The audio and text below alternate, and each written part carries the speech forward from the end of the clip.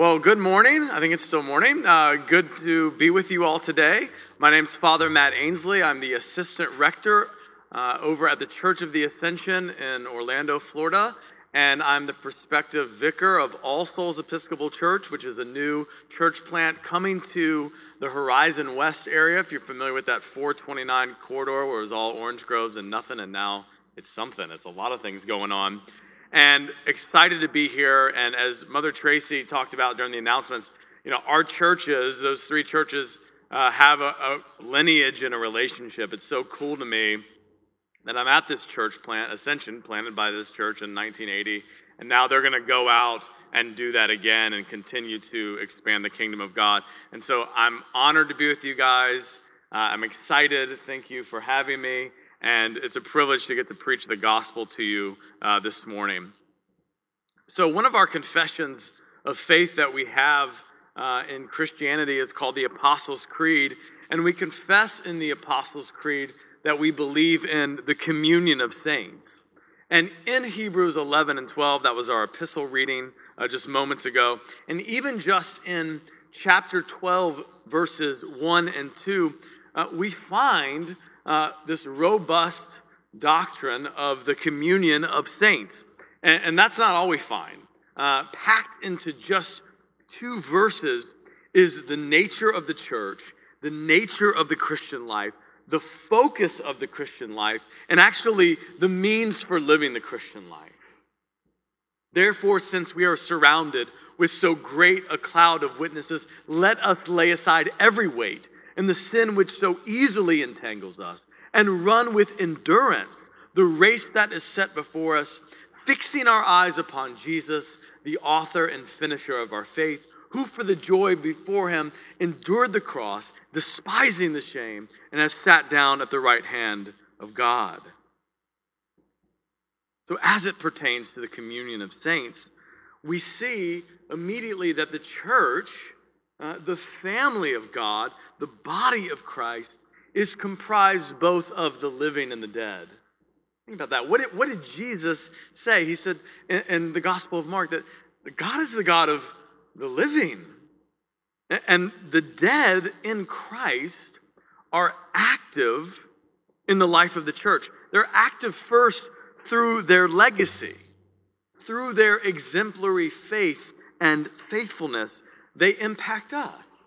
They impact the church here on earth.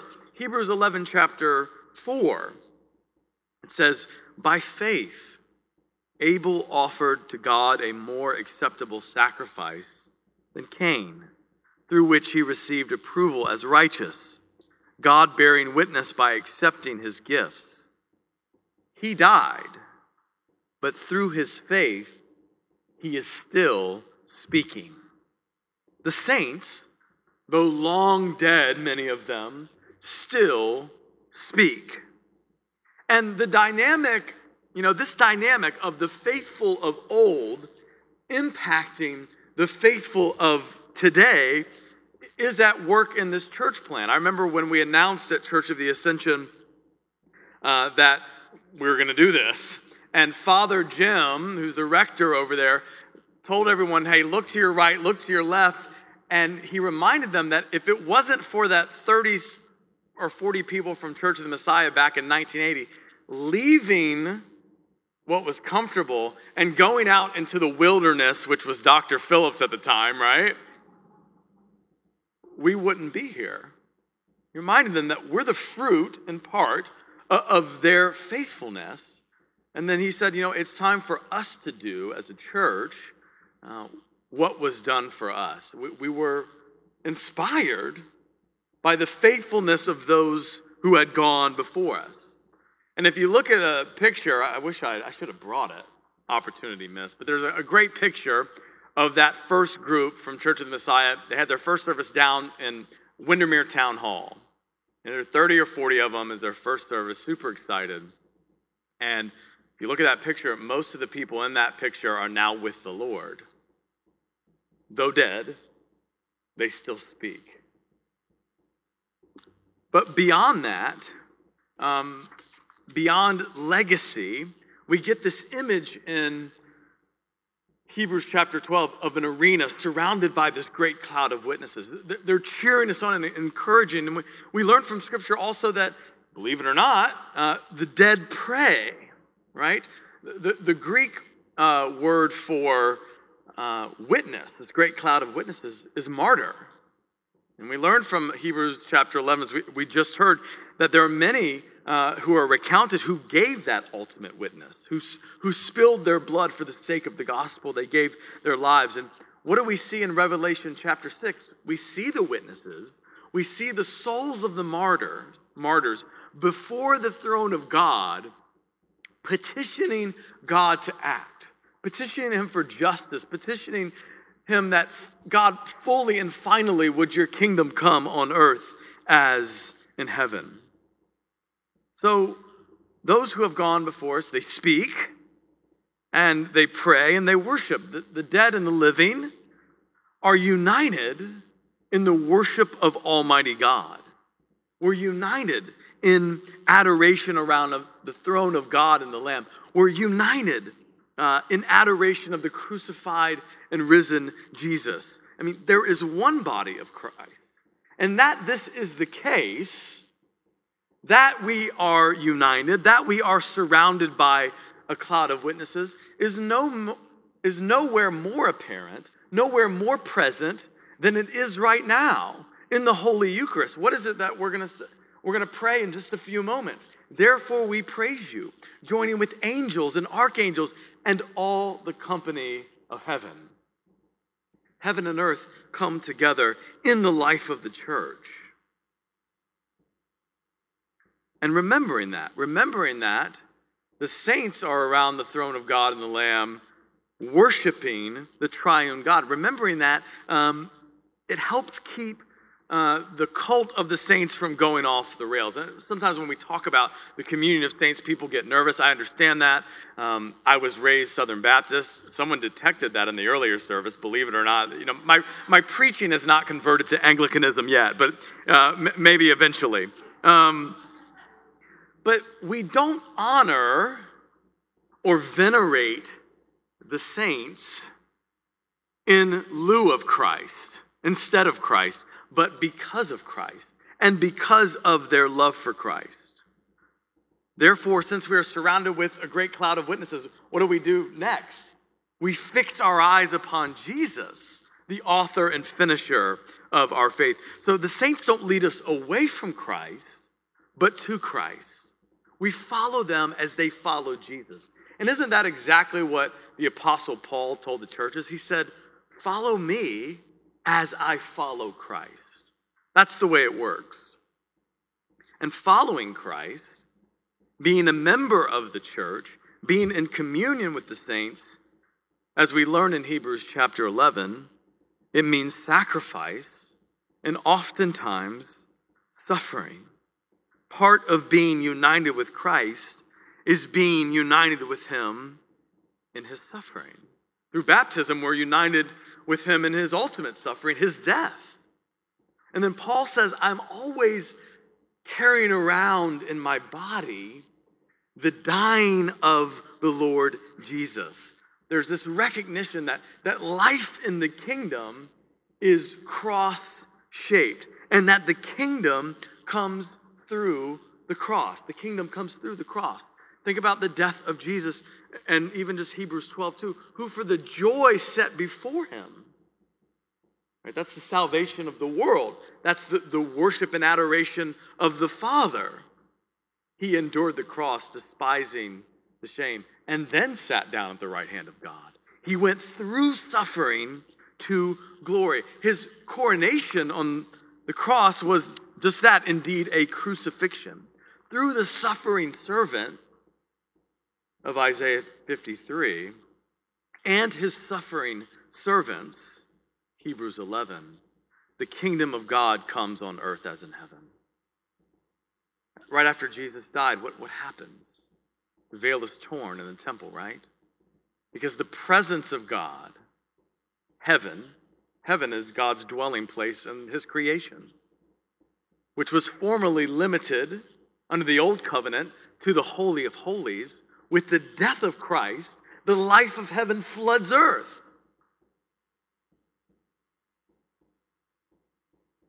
The cruciformity of the kingdom, that is the cross-shaped nature of the Christian life, which Jesus in the Gospels doesn't do a bait and switch. He says, if anyone would come after me, let him deny himself and take up his cross and follow me. So Jesus isn't like, this is going to be really great, then he gets people in, like, actually it's going to be really, really difficult. On the front end, he's just up front. This is going to be tough. Tells his disciples, if they persecuted me, they hated me, they're going to hate you. He calls us into this, and that's borne out in today's gospel, Luke 12. A peculiar gospel at first read.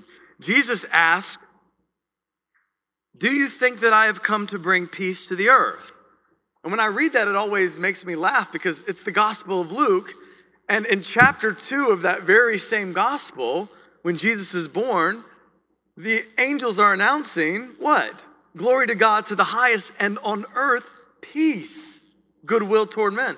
So I'm like, yeah, Jesus, I do think that's what you were going to bring, because that's what the angels said.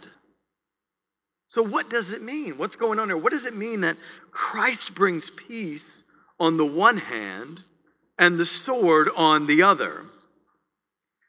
It's because to bring true peace is to reconcile the world to God, to make the world as it ought to be, to unite us with God. And there are principalities, there are powers, there are people who are resistant to God's vision for God's world. One scholar wrote that genuine peace has division as a byproduct because not everyone wants the truth. And we've probably experienced that in our lives, maybe even in our own families.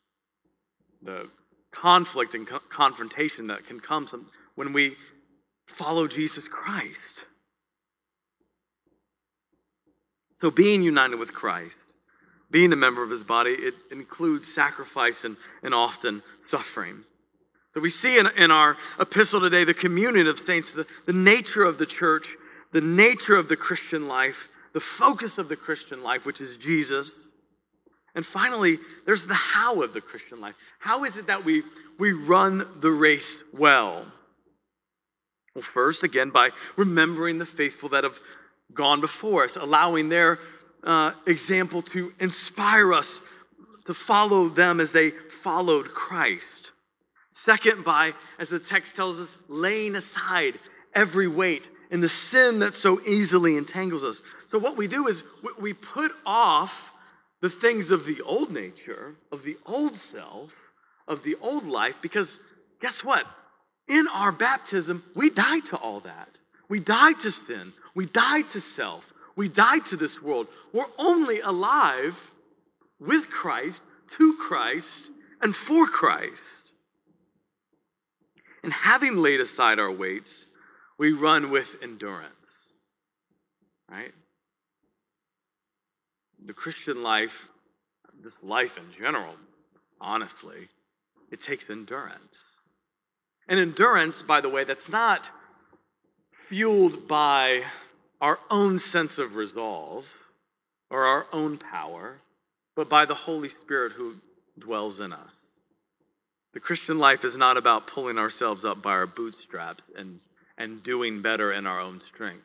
It's about cooperating with the grace that we have in Jesus Christ by the Spirit. So we endure. And then finally, and this is the beginning, middle, and end of living the Christian life, we fix our eyes on Jesus. We fix our eyes on the crucified and risen Messiah. We're always facing the cross in our prayer, in our worship, in our life, in the sacraments. I mean, in the sacrament, that's the way that we can say with Paul that we're always carrying around in our bodies the death of the Lord Jesus. He's the goal. The crucified and risen one is the goal to which we run. And it might be more difficult for us to focus than any generation in history. We can be so distracted with all that we have going on, with all the different worldviews and all the tech. And I'm not being a Luddite up here that technology is bad as the problem. But we live in a very distracting world with a lot of different claims to truth, and we need to be steeped in, we need to saturate, we need to get in the crock pot of the kingdom, right? And be marinated in the things of God. He's the goal to which we run, as Paul says, to know him and the power of his resurrection and the fellowship of his sufferings. He is the starting point of our theology. He's the object of our adoration. He's the source of our strength. In the midst of suffering, we have a great high priest who knows what it is to be human, has been tempted and tried in every way that we have been, yet without sin, thanks be to God. And he is our fuel for mission. We must always be focused on him, the crucified and risen one. We must always, in our heart, we must be facing the cross. We must always be, as the great hymn says, surveying the wondrous cross on which the Prince of Glory died.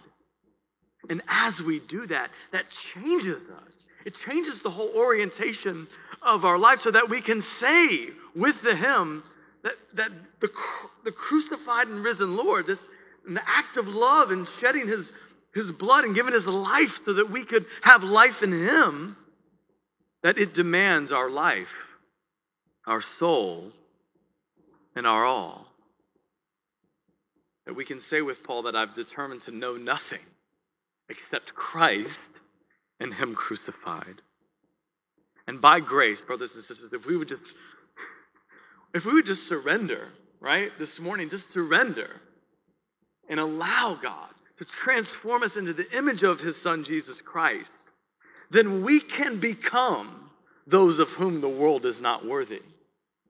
We can join that great cloud of witnesses through Christ, not in our own strength, but by the Spirit, not for our own glory, but to the glory of God the Father. In the name of the Father, and of the Son, and of the Holy Spirit, amen.